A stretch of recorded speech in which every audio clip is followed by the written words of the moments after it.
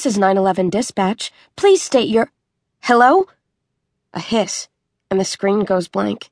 I stare at the phone, as if it's going to shrug and apologize. All this power, to speak to any other human on the planet via a quick spacewalk, to like what you're having for lunch from thousands of miles away, and still... The battery goes dead right when you need it. Ugh! I want to throw the stupid phone. Summer... He groans from my lap. I bite my lip and squeeze back the tears and shove my phone away in my jacket pocket. It's not the phone's fault, not the phone company's conspiracy to build batteries that start sucking after 2 years. It's not the 911 operator's fault, or the fault of the inventor of the steam engine that made the human dream of long-distance travel even possible in the first place. It's my fault.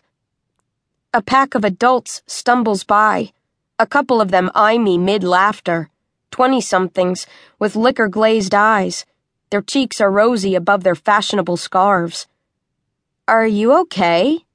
one of them says, nearly serious, her eyes starting to clear.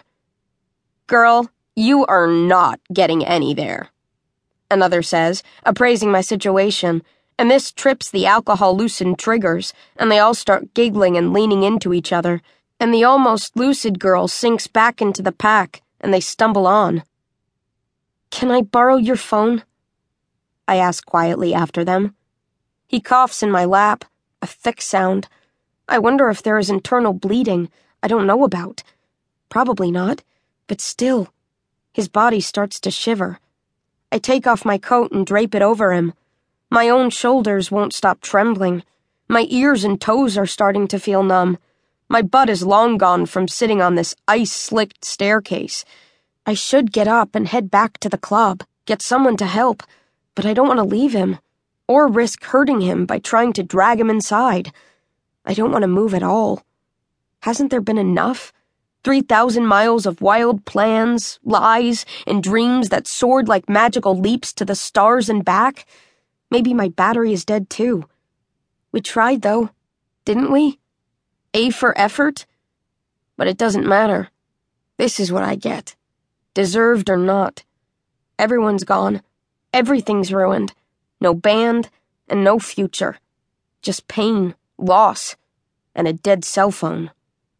This time the tears come. I wipe at the snot on my sore, freezing nose and look desperately up and down the street. Williamsburg at 1 a.m. You would think there'd be no shortage of people.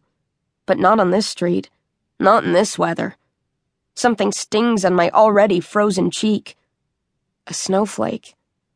They drift down through the yellow streetlight, large and solitary and sentient seeming, floating to earth like little paratroopers, making tiny whispering sounds as they land on the pavement.